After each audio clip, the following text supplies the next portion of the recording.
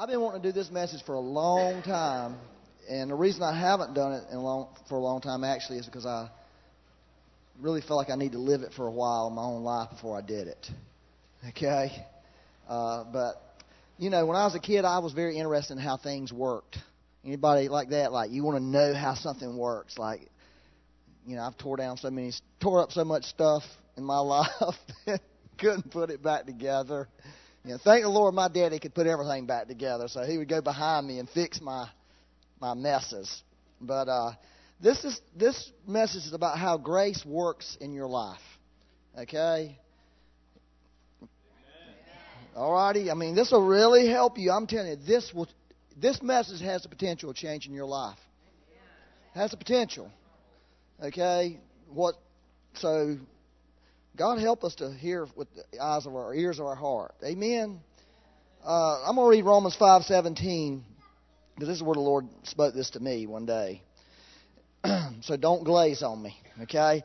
For if by the one man's offense death reigned through the one, of course that's the original parents, Adam and Eve, much more those who receive abundance of grace and, everybody say and, the gift of righteousness will reign in life through the one, Jesus Christ.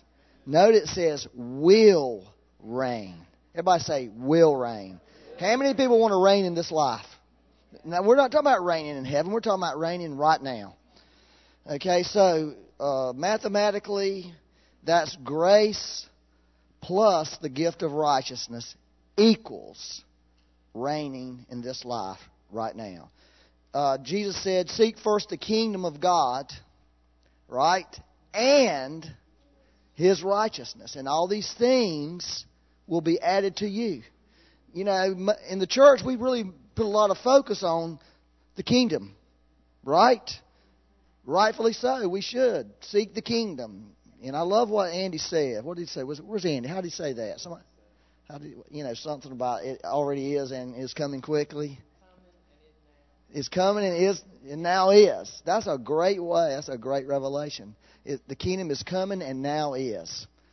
We're living in both those places. It now is and it's coming. It's Isaiah 6. Isaiah saw the Lord. Said His train filled the temple. You know, that was the picture of being in a wedding, and the girl walks in the back door, and she's standing in the room, but her train is still out there in the foyer, but the Lord's train just keeps coming and coming and coming and coming and coming and coming and coming and coming and coming and coming. The kingdom never ends; it's just always coming. That's how you look at that. Isn't that a powerful way to look at that? But we really need to seek the kingdom and, everybody say and, His righteousness. His righteousness is such an important part because that's how grace works. Let's read Romans 5:21. It said, so that as sin reigned in death, even so grace might reign through righteousness to eternal life through Jesus Christ our Lord. So the way, we last week, remember, if you were here, talked about faith and grace. And that God has already given every man faith. We all have faith. We've got it. And faith is how you access this grace. And grace is Ephesians 1:3. Every spiritual blessing. Okay? In Christ Jesus in the heavenly places. And faith is how we access it. So God has given us faith to access all the blessings, everything. Okay? And grace enables us to live this life. Okay? The life, that word life there means Zoe. Y'all have heard of that wrong? It's John 10:10. Z-O-E is the Greek word. I'm sure you've heard this before. John 10:10. I have come to give you life, Z-O-E, and life, Z-O-E, more abundantly. That's what Jesus said I come to do for people. And so and grace enables us to live that life. Grace, if it has a heart of righteousness to work through.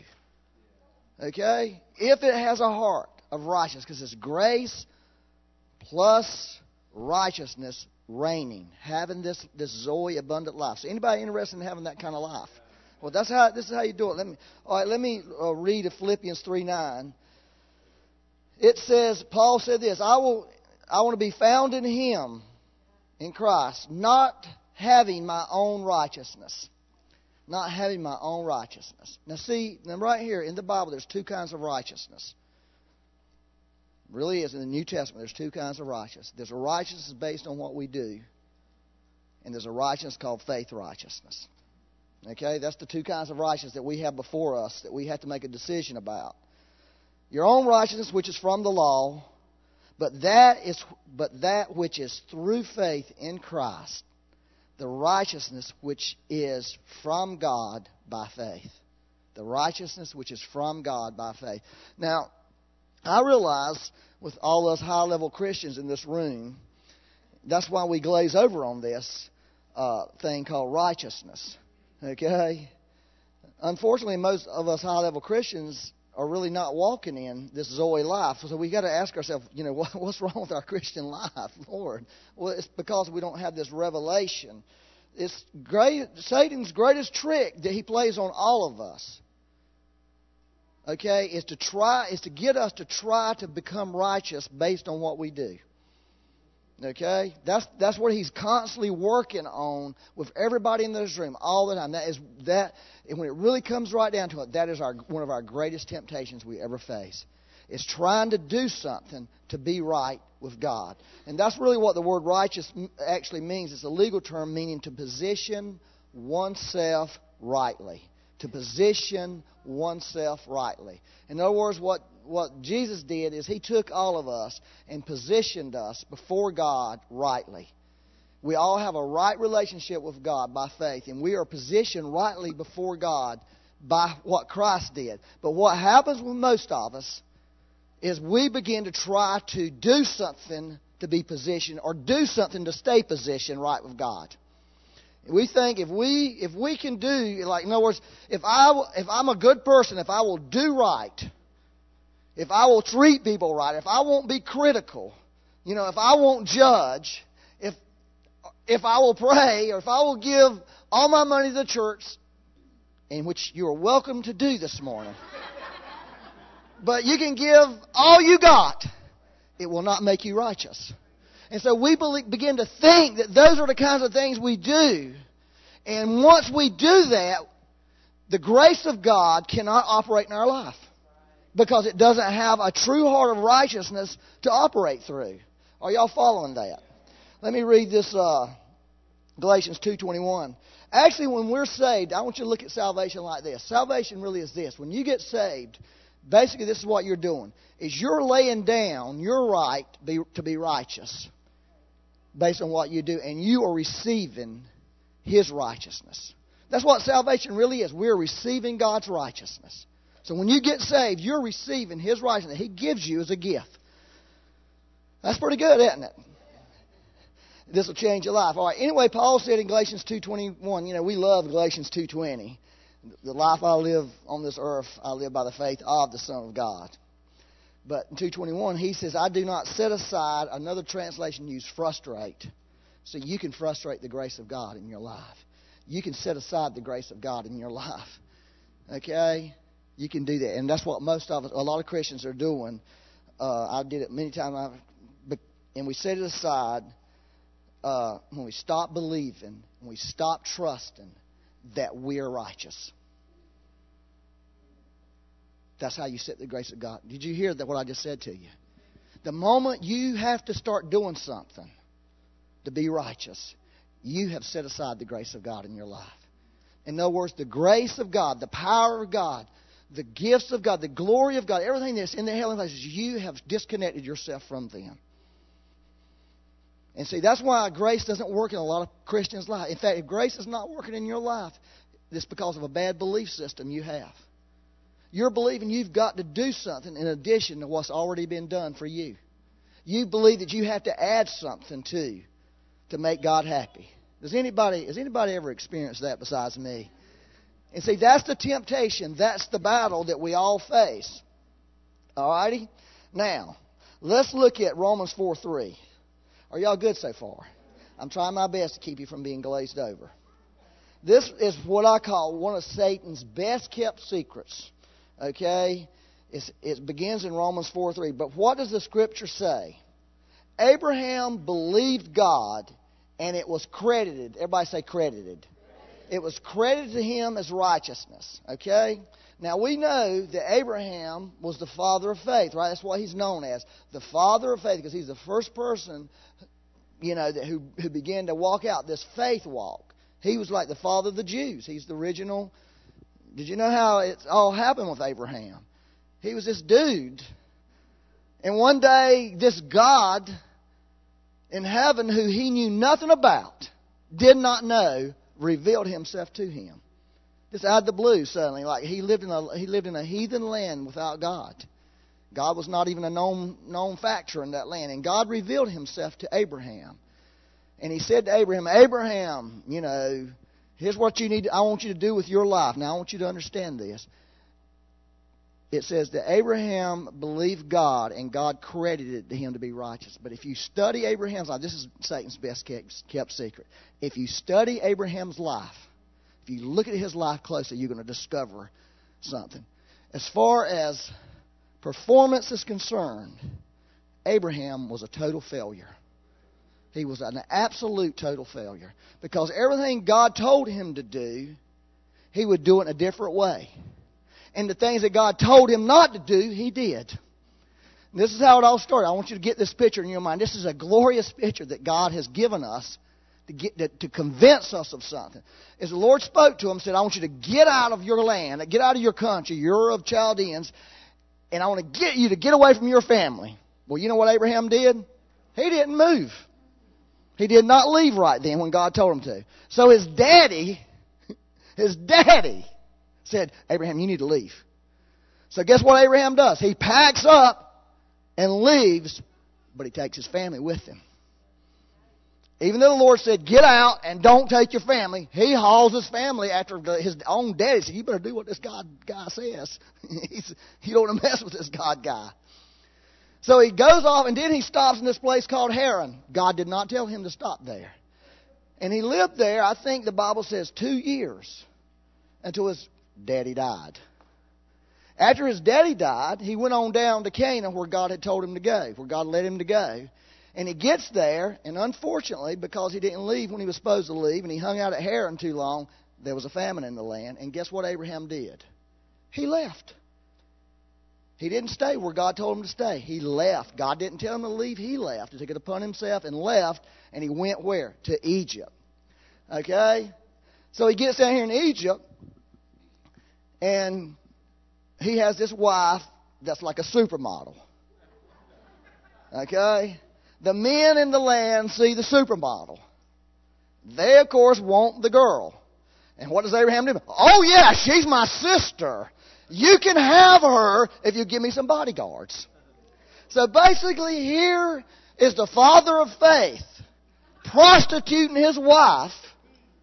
Okay? And here's the Lord out there in heaven. Abraham, that woman is the woman who the bloodline of Christ is going to come. What are you doing? So the Lord says to these men, if you touch her, I'll kill you. These men get scared. Okay?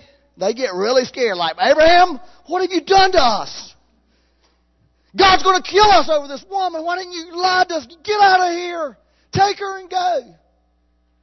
So guess what Abraham does? Okay. But he takes another woman with him named Hagar. You remember that? Okay.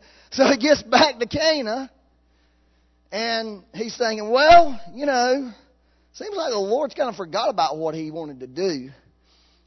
About this son he promised me. Hey, so why don't me and Hagar get together and have a son? So they do. In other words, he commits what we would call adultery. I mean, things are really getting messed up in this family. And so they had this child. And the child's name is Ishmael. We all know about old Ishmael. And guess what? Ishmael is mad as fire to this day. I mean, and Israel is making nuclear weapons, and they're going to bomb their half-brother, Israel, because they've always been ill at each other, even though they got the same daddy. Abraham loved Ishmael, dearly loved Ishmael, and begged God, please God, let Ishmael be the promise. In fact, if you ask a true Muslim person, they will tell you Islam is the promised son. They really believe that, just like we believe Isaac was. That's what they believe. They think we're messed up because we believe Isaac was. We think they're messed up because they believe Ishmael was. Isn't that crazy? Well, we know the truth. The son of the bondwoman and the son of the free woman. Sarah was the free woman. So, eventually he has Isaac, and of course there's going to be some problems because God did not give them grace for each other. Okay? He didn't give the women grace for each other. He didn't give the children grace for each other. Abraham had grace for all of them. He loved them all. He wanted them all there with him, but God would not allow it. They got in a big fight. Of course, they threw Hagar out, threw her out in the desert. She was going to die. God rescued her, blessed Ishmael, made him a great nation, 12 princes. It's got all the oil, Hey, have y'all ever heard that joke? I'll just tell you this to keep you from getting glazed over. Have you ever heard that joke that Moses said? He was talking to God, and he said this. He said, now, wait a minute, God. Let me get this straight. They're getting all the oil, and you're going to cut me where? That's a pretty good joke, isn't it? They're getting all the oil, and you're going to do what to me? I don't think so. How can that be a good deal, Lord? I thought it was pretty good. Anyways, oh, have mercy. So that's a picture of the father of faith on purpose to communicate something to us. God said, Abraham, I'm going to count you as righteous because of one thing. He did believe God. Even though he blew it, Abraham blew his life bad. He did wrong, yet God said, you, Abraham, are righteous. I'm counting you righteous. I'm just going to determine that you're righteous. Well, we got something over Abraham. God doesn't count us righteous. God makes us righteous. We've gone to a higher level than Abraham. Okay? We've gone to a higher level. God ain't just counting us righteous. He's saying, you are righteous. I've made you righteous. And just like with Abraham, though, it depends on nothing on our part. Zero. Now, I want to set you free this morning. We don't have to do anything to be right with God. Nothing.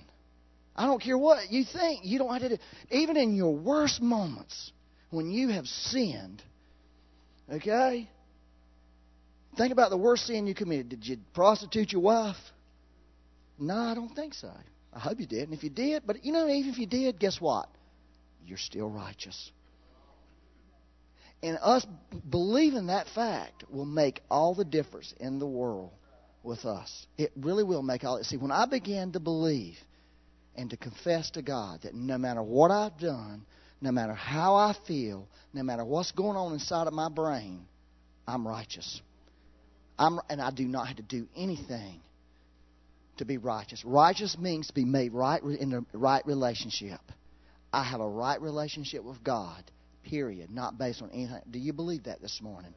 Because when we begin to believe that, something happens in our life. I have a funny feeling, obviously, some of you don't really believe it deep down inside. Honestly. Because I went for years. There was something inside of me that kept saying, you got to do something more because you ain't right. Have anybody else felt that? You don't measure, Andy said it, you don't measure up. You're not good enough. You're not spiritual enough.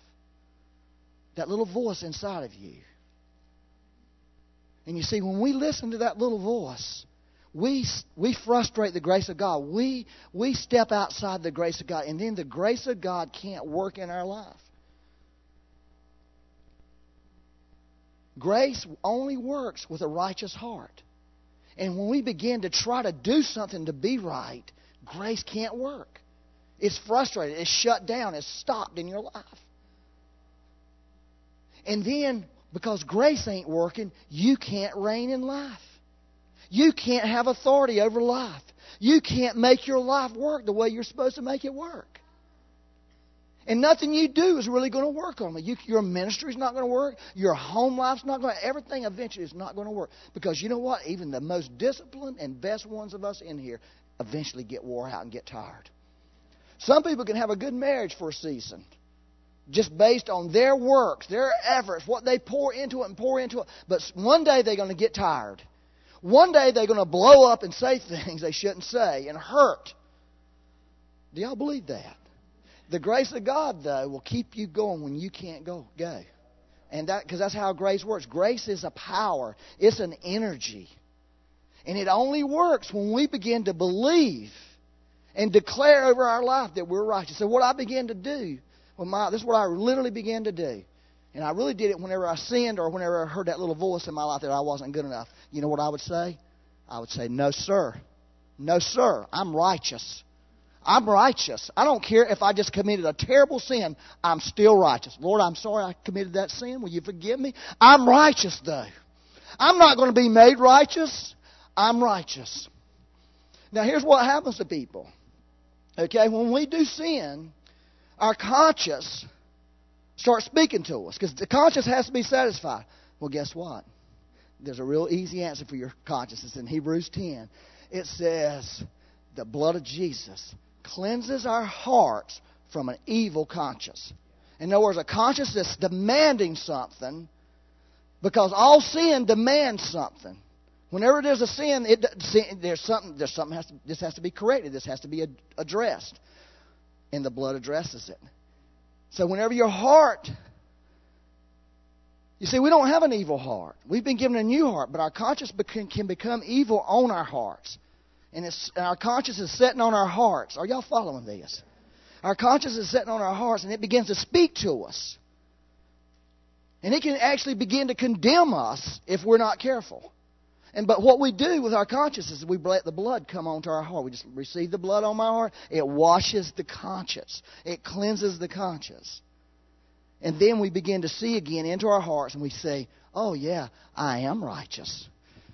Nothing should be condemning you as a believer, period. If something's condemning you, it must be stopped. Because the Bible says there's no condemnation for those who are in Christ Jesus. No condemnation. No one has a right to condemn you. Even your own heart. So you have to tell your heart, you don't have a right to condemn me. The blood is telling me, no sirree, you're not going to condemn me. My thoughts do not have a right to condemn me. I don't allow it. See, for years I lived under these thoughts that were condemning and judging and critical of me. My own thoughts. And so I put a stop to it, though, because I began to say, you have no right, because I'm in Christ. There's no condemnation for those who are in Christ Jesus. I am the righteousness of God in Christ Jesus. And once I begin to literally confess that and say that out, things begin to change in my life. Because really, and I'm going to tell you the truth, really what has happened in the church is we have been robbed of confession. We've been robbed of being able to make right confessions because of the extremes of confession. The confession, possession, all the stuff that got way out of there that was not right. It was not really biblical. Okay? Are y'all good? This will change your life. Let me read this. Romans 10:10. So I'm into this confession thing. All right, now here's the truth. When you begin to look at the Scripture, all right, I can't say these are exact percentages, okay?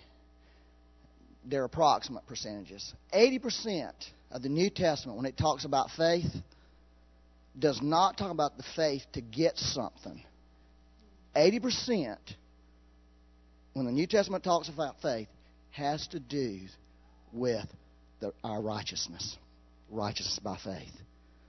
20% has to do with other stuff. Now that should tell you something, right? It tells me something. It tells me that the percentage of my life should be, that was R2. R2D2. 80% of my life about my faith should be operating towards righteousness, and then the other stuff, like healings and miracles and financial breakthroughs, all that That's the 20%. The 80% has to do with who I am, what I am. And when I begin to focus on that, that other stuff begins to take care of itself. Do y'all get that? Now, I'm telling you, why would God have 80% of the stuff in the Bible? This is what happened with Jesus one day, okay? I feel like I'm trying to convince you of something. I am trying to convince you of something because this made a huge difference in my life. One day, Mark 2, there's a story. Jesus was in this town and he was in this house. And this is a great thing. It says, it was heard that he was in the house.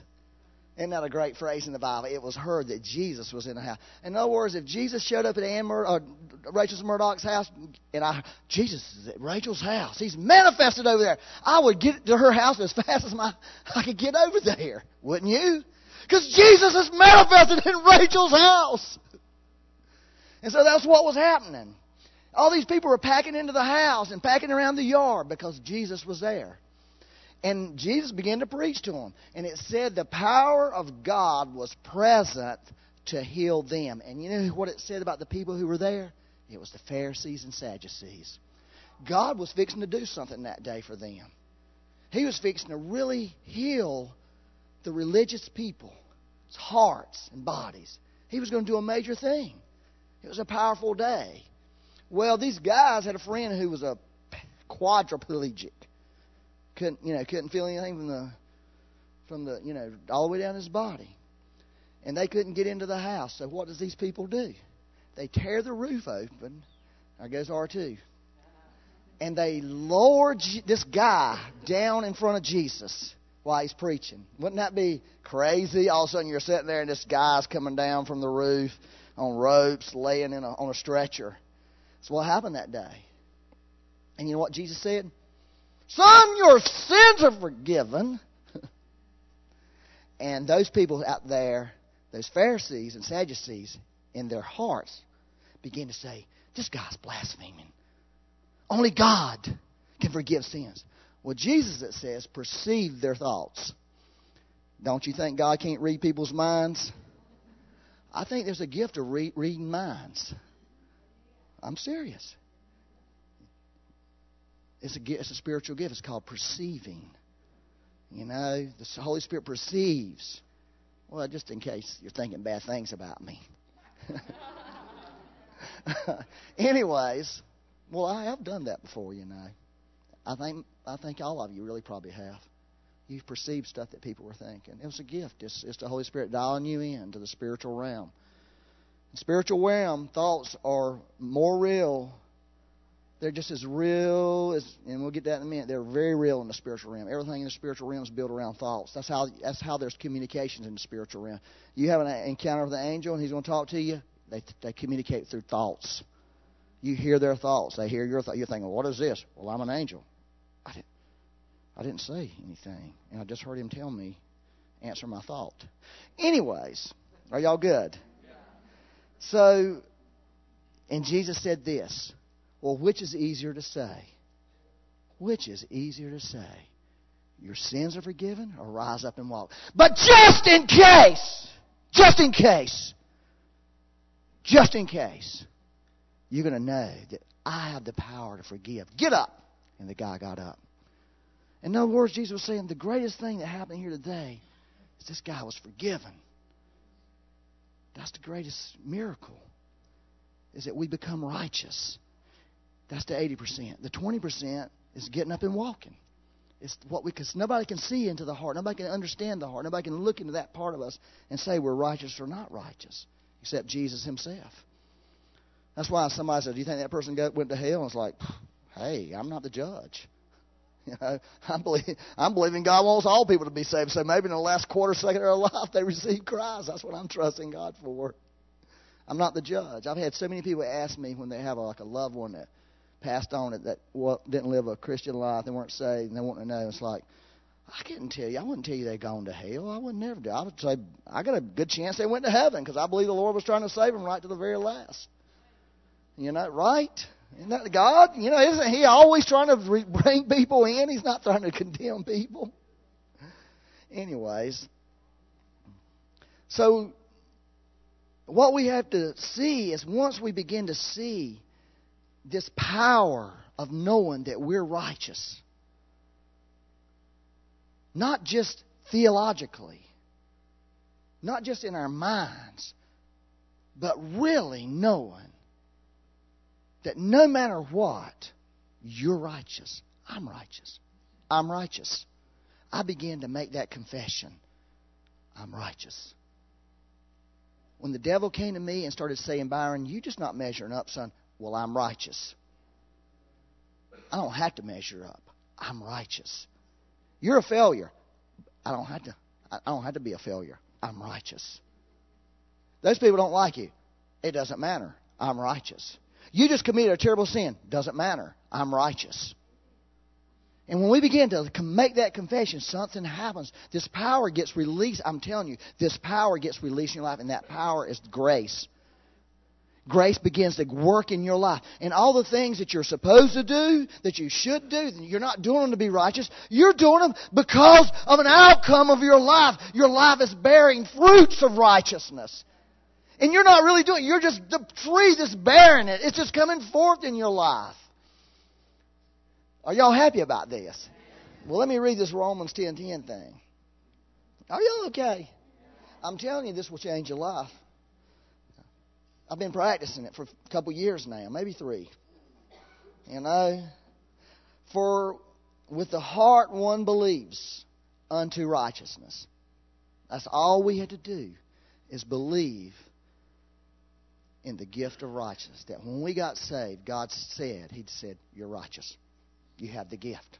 Okay, I'm righteous. I believe it. And with the mouth, confession is made into salvation. Confession. When we begin to speak what God is saying, that's where the power gets released. That's where things begin to happen. Paul, the apostle, was in a ship that had been in a storm for 2 weeks, for 14 days. They did not see the sun for 14 days. They were being blown all around. And this angel came to Paul and said, Paul, everything's going to be all right. The ship's going to be lost, but none of the people are going to perish. You know what Paul told the people? He said, hey, we need to eat something.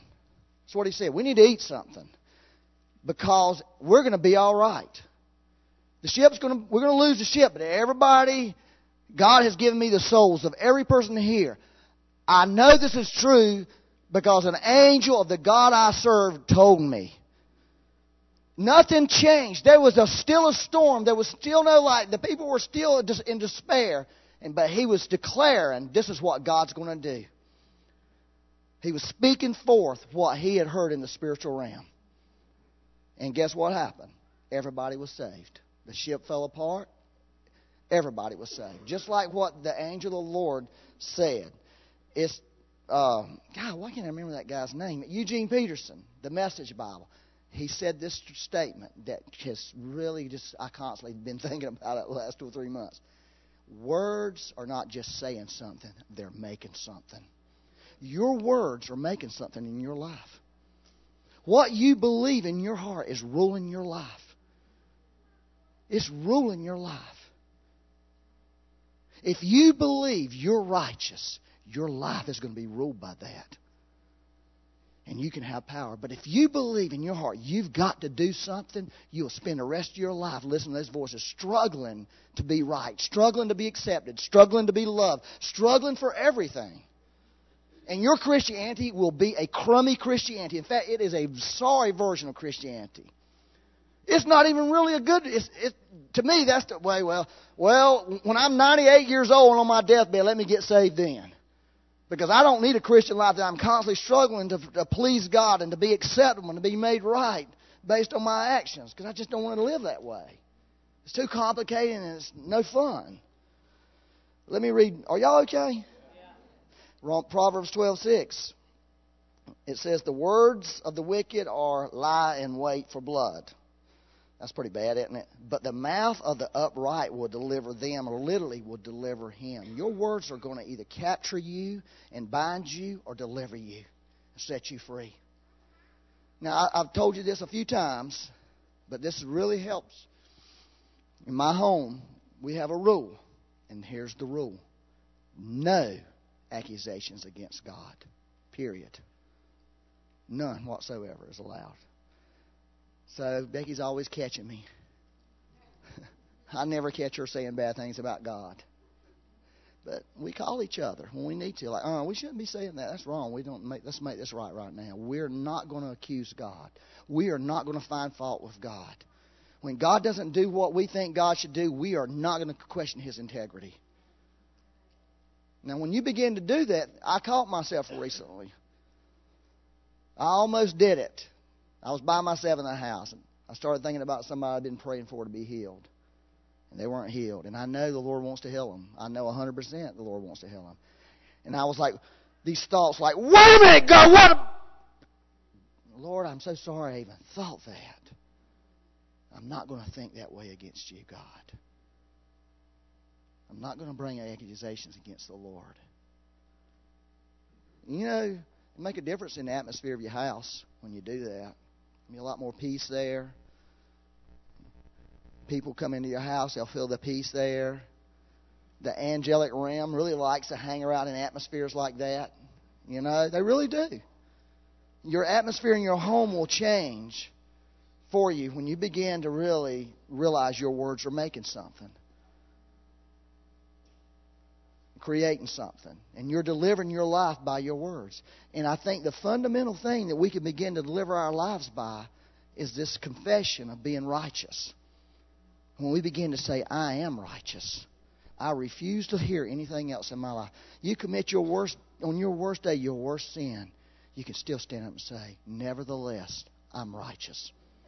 Because if you don't, the devil's going to seize the moment in your heart. And then the grace, the power to overcome sin, the power to live the Christian life, the power to be victorious, you've lost touch with that power. And that's why a lot of people are not living victorious. Because of one thing, is that 80% thing, and they're out there not believing that they're the righteousness of God in Christ Jesus. So here's what I did when I first began to get this revelation. I made a conscious decision. You know what I'm going to do? Is I'm going to say some things to God. I'm going to confess to God that I have done things to try to be righteous. And so I made that and said, Lord, I confess to you I have done that. I've listened to that little voice in my mind that's trying to tell me I need to do something more. And that was wrong. And I ask you to forgive me for doing that. Number 2, I renounce ever doing that again for the rest of my life. I will never do that again. I will not entertain those voices. And I will confess on a regular basis, I am righteous. Especially when I feel like I'm failing. Especially when I feel like I've done wrong. Especially when I feel bad. Especially when my prayers are not answered. I'm going to stand up. Nevertheless, I am righteous. And that has made a huge difference in my life. That's the 80%. And see, God is calling us into a time to really use our words. Okay? But if we don't learn how to use our words on ourselves, how in the world we think we're going to use our words on situations that need them, that are outside of ourselves, that are outside of our homes, outside of our influence, outside of our control? Here's something that really bothered me this week. And it still is bothering me. You know, we were praying for that accident on Shinville Road, I got this email that one of them babies died. Did that infuriate anybody in this room? When I read that, I was ready to go fight somebody over that. I was so upset because the devil destroyed a life. Especially when you hear of children dying and children getting sick, you know, there should not be a coffin for a little person. That should not exist. It shouldn't exist. It's just wrong. Anybody feel that way? You ever see a casket for a little child and just something in you just rises up like you just want to just... If you had a daggone machine gun, you'd start shooting anything that looked like the devil. That's why God didn't give you a machine gun. But see, God wants us to begin to be able to do things about stuff like that. He wants us to be able again to deliver other people. How are we going to deliver other people? We're not even delivered ourselves. If we don't even believe the basic thing, the 80% that I'm righteous is a gift. I don't have to do anything about it. Do y'all believe this? I mean, really, do you really believe it? Deep down in your heart, do you really believe it? You really believe it? I'm righteous. God, that feels good. Just say that to the Lord. I'm righteous. Man, that feels good, Lord. Does it feel good? When you begin to agree with God on something that's so fundamental and profound. Now, I want you to do this, if you would. Okay? Would you do this confession thing? Would you confess to the Lord that you've listened to those voices? Would you confess to the Lord you've done things to try to be righteous? And just ask Him to forgive you. Let's say, Father, right now, in Jesus' name, I just confess to you. Come on, let's say it out loud. Confession ain't a thought. Confession's words. It's got to be words. We've got to say it. We can't just think it, honestly. A lot of people, a friend of mine one time said, Byron, you think you got a really good prayer life. But I'm going to be honest with you. You got a good thought life. Because you spend more time thinking than you do praying. I thought, wow, how did you know that? Really is something important about saying. Okay, so I want you to say. If you will, you don't have to. You stand up if you would. If you don't have to do any of this. You're free.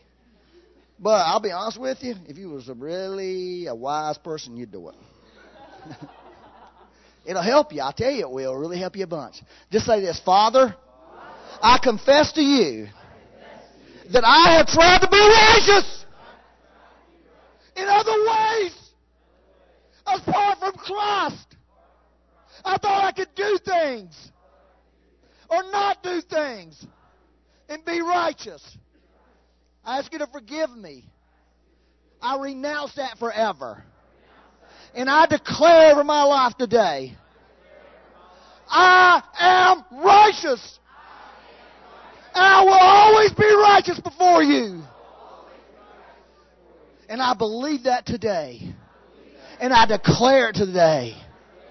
And I tell the devil today, I'm righteous. Look at your neighbor and say, I'm righteous. Just look at him and say, I'm righteous. Hey, even in your bad moment, you can say, I'm righteous. All right, now listen to this. One more thing. Are y'all all right? Oh, thank you, Jesus. I want you to do this. I don't want you to just do this at church. It's like Dean was saying earlier. Hey, God's just trying to help us. This is sort of like the huddle. All right, this is play we're going to do. We've done all the practice. When we leave, we do the play. We do the real thing. Because when we walk out of here with ourselves. So we need to walk out of here saying, I'm righteous. I don't care what the devil says. I'm righteous. Oh, you're ugly. No, I'm righteous. You're short. No, I'm righteous. You're too tall and skinny. No, I'm righteous. See, they'll solve a lot of... And see, I'm telling you, those words will do something for you. They will change something in you because grace works through a righteous heart. Power works through a righteous heart. Well, here's the thing the Lord told me recently. This is sort of on the same subject, just a little bit different. I was reading in Acts chapter 1. Okay? And I was just, normal reading. I wasn't trying to get a message. I don't do that, actually. I don't try to get messages from the Bible. I try the Lord to speak to me through the Word. That's the message. That trying to get stuff don't work, man. You spend a week trying to get a message and duh. There's nothing in the Bible to talk about, Lord. Anyways, I was just reading the Bible, sitting there, and Acts 1, I got to verse 7. And Jesus was fixing to go back to heaven. And his disciples said,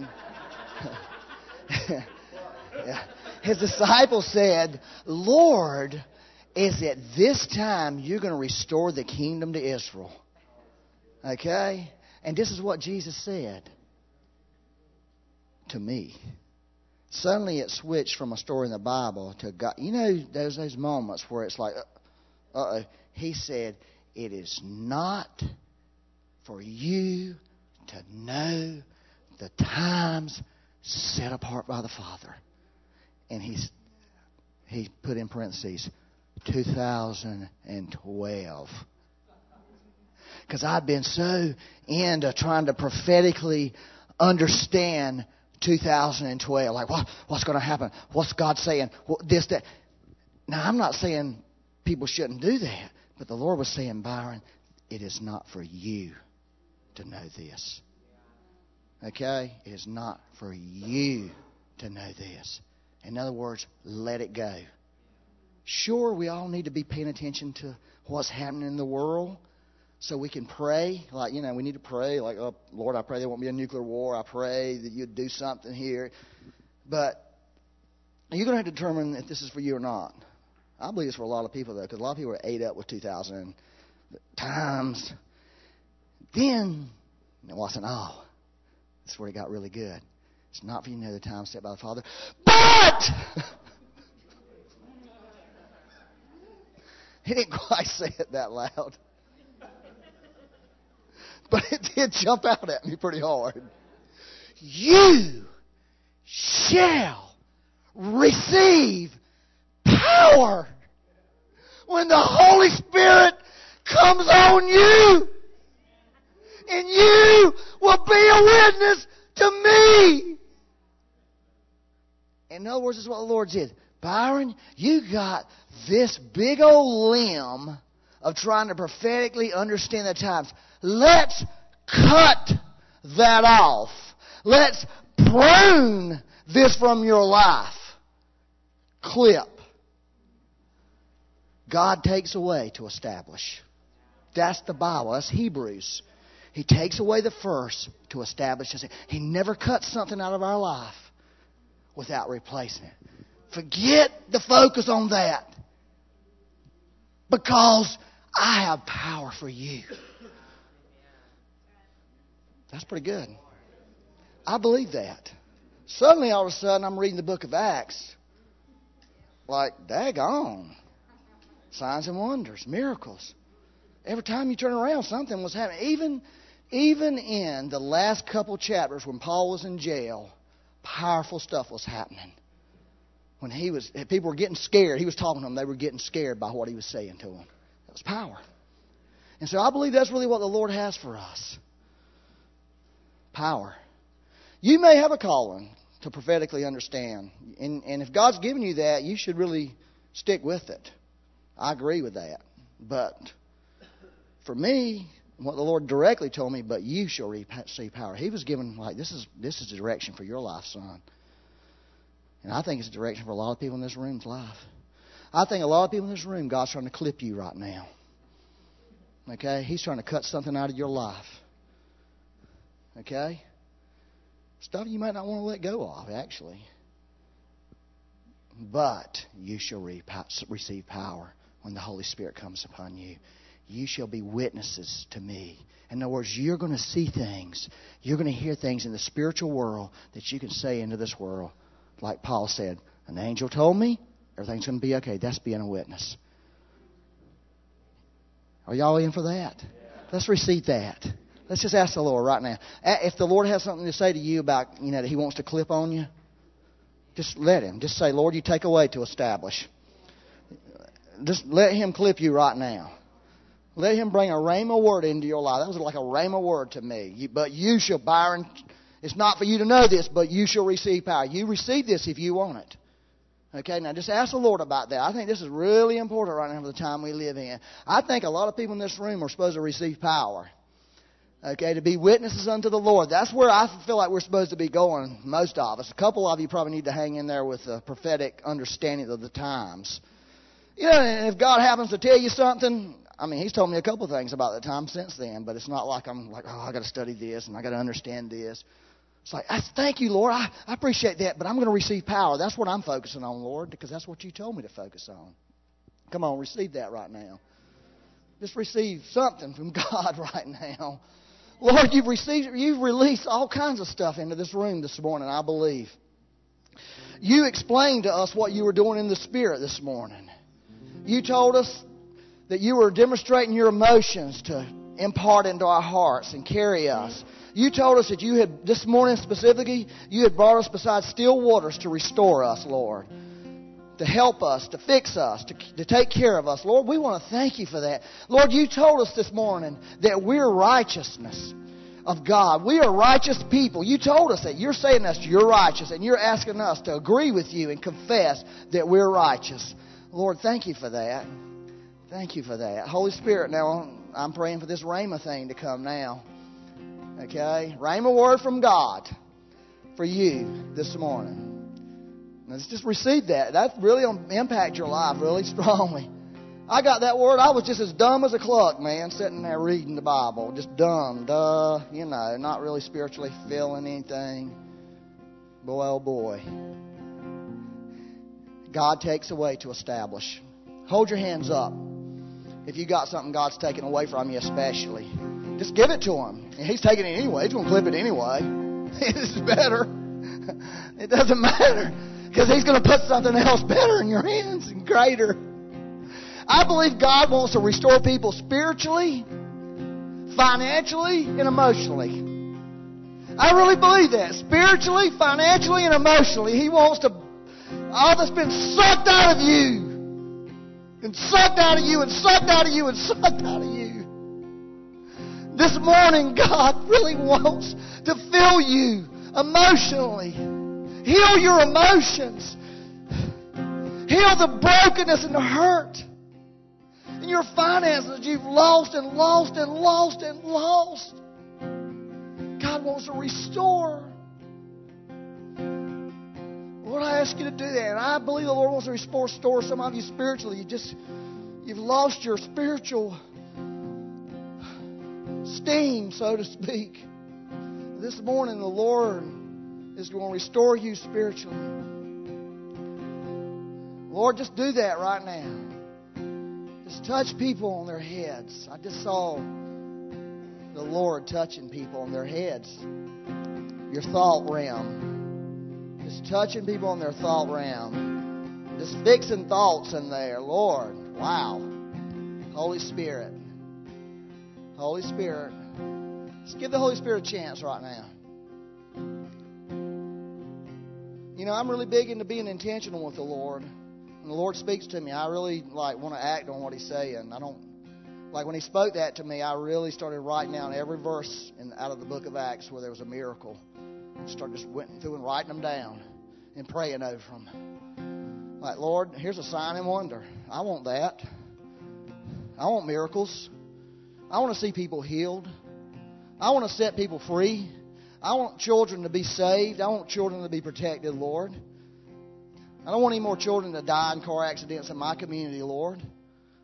I don't want any children to get disease in this. That's what I want, Lord. I want to start speaking that stuff. Hey, I want to speak forth this. I'm going to be really bold. I can do it this morning because Angel's not here. I wanted to declare this, a break in the case of Matt Stewart's murder. Can anybody agree with me on that and declare that into the spirit realm in this community? Let's just declare. See, that's what being the righteousness of God will bring you into. Where we can declare, Lord, we are decreeing this morning. A break in the case, Lord, that something would happen with the police department and that person who did this. There would be a break in the case, Lord. There would be a break in the case, Lord. We want that thing solved, Father, in Jesus' name. Now, how much you got something in your life that you need to speak over this morning? You already spoke that you was righteous. You got grace working. Now, you got something you need to speak over? Family member that needs to be saved? Situation you're facing? We need to speak over them right now. We need to begin to take authority over these things. How else are you going to learn this until you start doing it? You got to start somewhere. Start speaking over it. Just say it out loud. Just shout it out. It don't matter. Just start shouting it out. Just shout it out. If it's salvation, say, I want my child saved. I want my child healed. I declare that. I declare deliverance for them. I declare the best for them, Lord. Just come on. I don't want to be the only one doing this. If you got something you need from God in your life, you begin to speak it forth because you're the righteousness of God in Christ Jesus. You got grace working in your heart right now. Let it go to work. Let it come out of your mouth and make that powerful confession. There's power on your words. You're going to be making something. You're going to be creating something. Say it out. Oh, Jesus. Say it out. Come on, say it out. Just take this moment. It ain't even 1 o'clock yet. You're not anxious. Say it out. Just say it out. Create a world. Create a world of what you feel like God's put in your heart. Create a world. Stop letting the world dictate to you. Create what you want. The Bible says in Hebrews 11:3, the worlds were framed by the Word of God. God framed these worlds by a word He spoke. Speak a word.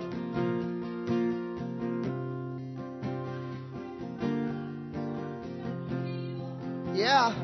Star-Stud's healed. Whole. Yeah. Come on. Star, we declare you healed. We've already seen you healed. Lord, we ask you to break. Woo, anybody else got something like that they want to declare out? There's power on that. Boy, when a mama says that, buddy, you better get out of the way. Anybody got anything they want to declare? Declare. Come on. Cindy Martinez, we declare your healing.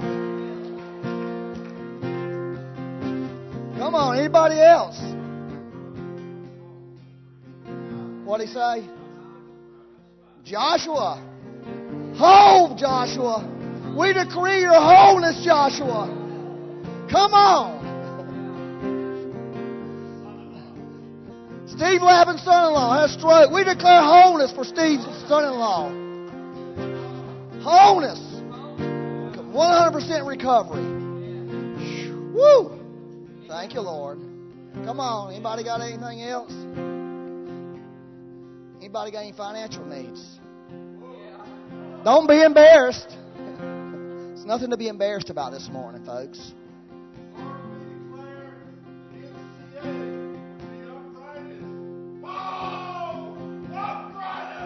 Uprighted.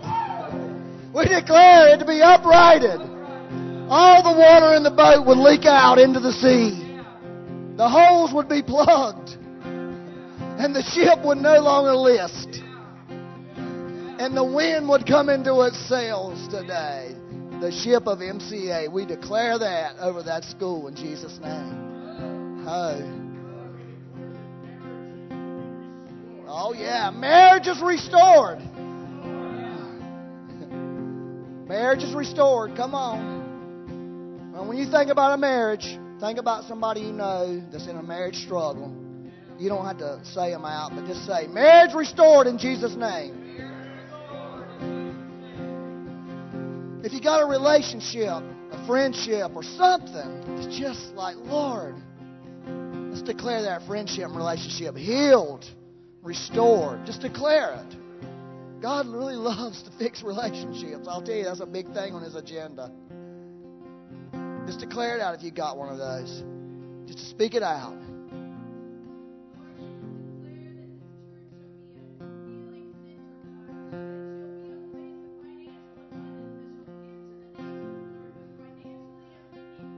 Yeah. Healing center. A financial center. Woo! Yeah, Lord. The bank of heaven would be open over this church. We could pour into the world, into the nations, Lord. Into the poor, Lord. Into the orphans, Lord. Wow. We declare that, Lord. Come on, anybody else? We declare no more seizures for Rhonda. Now, come on. We're getting down to something. We declare no more seizures. We curse seizures in Jesus' name. That's diabetes. Anybody got diabetes? Raise your hand. We declare diabetes healed to these people whose hands are raised. No more diabetes. Diabetes-free church.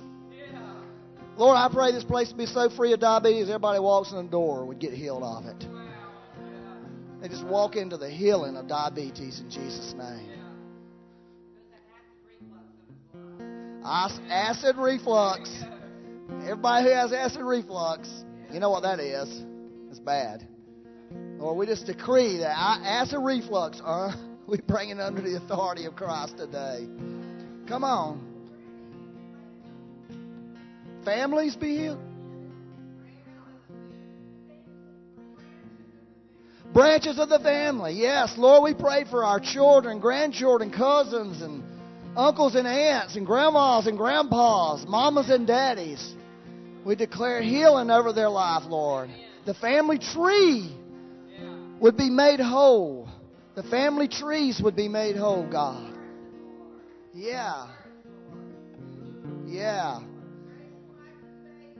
Grace and Michael have a baby. Hurry up. Grace, get pregnant. Baby full term. Healthy babies. Anybody pregnant in here this morning? Raise your hand. Any pregnant girls? Dean, you ain't pregnant. Oh, let's get her up here. We want to pray. Come on. Let's pray for the pregnant girl. Let's really release health. This is what the church is supposed to be doing, okay? Come on out here. Let's put our hands on the pregnant girl, okay? The baby would be whole. Come on, a couple guys, so you can pray for the girl too. That we want to decree wholeness and health over this McCafferty child in the womb. How many is that? 6? This is number 6. The husband, y'all pray for him. He needs help, Lord. He's having a 6th baby. Woo! We declare healing and wholeness over this family, Lord, with 6 children and 1 in the oven would be safe and healthy and whole. Grace over this pregnancy. Finances. Who else has a big family? Raise your hand. People who have big families, y'all need extra help. Extra finances for those who've raised their hand this morning. If your hand is up, God wants to release extra finances to you. You got more mouths to feed. We declare that with more mouths comes more income, more blessings, more favor for those mouths to feed. Those children to put clothes on and provide covering for. And all the things that it takes to raise a child in this world today. Lord, we pray the floodgates of heaven will be open over these people today in Jesus' name. All right, anybody else? We're fixing to stop right on time. Debts erased. Who's in the debts erased? God, do a miracle. Even if we got in debt unwisely and foolishly, even in disobedience, today we're saying we're righteous. So, Dad, we declare you erased in Jesus' name. And we won't do it again. Not that that's going to make us righteous. We just learned the hard way. We don't want to spend all our money paying interest fees. Hey, I want to pray this over all of us. That all of us will become very wise with finances in this time we live in, because it takes a different financial savvy than it did in prior times, okay? Father, we're calling forth for the manifold wisdom of God upon every person in this room, because it takes different wisdom in this age with finances than it did in prior times. We call it forth down on us right now. We receive that we'd have wisdom about our finances. Remarkable wisdom. We call it forth, Lord. I pray for everybody in this room's finances. I pray their finances to be healthy, Lord. Lord, it'd be so healthy that people would be attracted to come here to find out what's changing your finances. Oh, God, do that. And that we could share with people the great secrets of God. A God of love, a God of care. A God that wants to bless people and help people in their everyday lives. Oh, we just thank you for that today, Lord. Let's just thank the Lord for Him helping us. Let's ask the Lord to show us how to walk all this out in a practical way.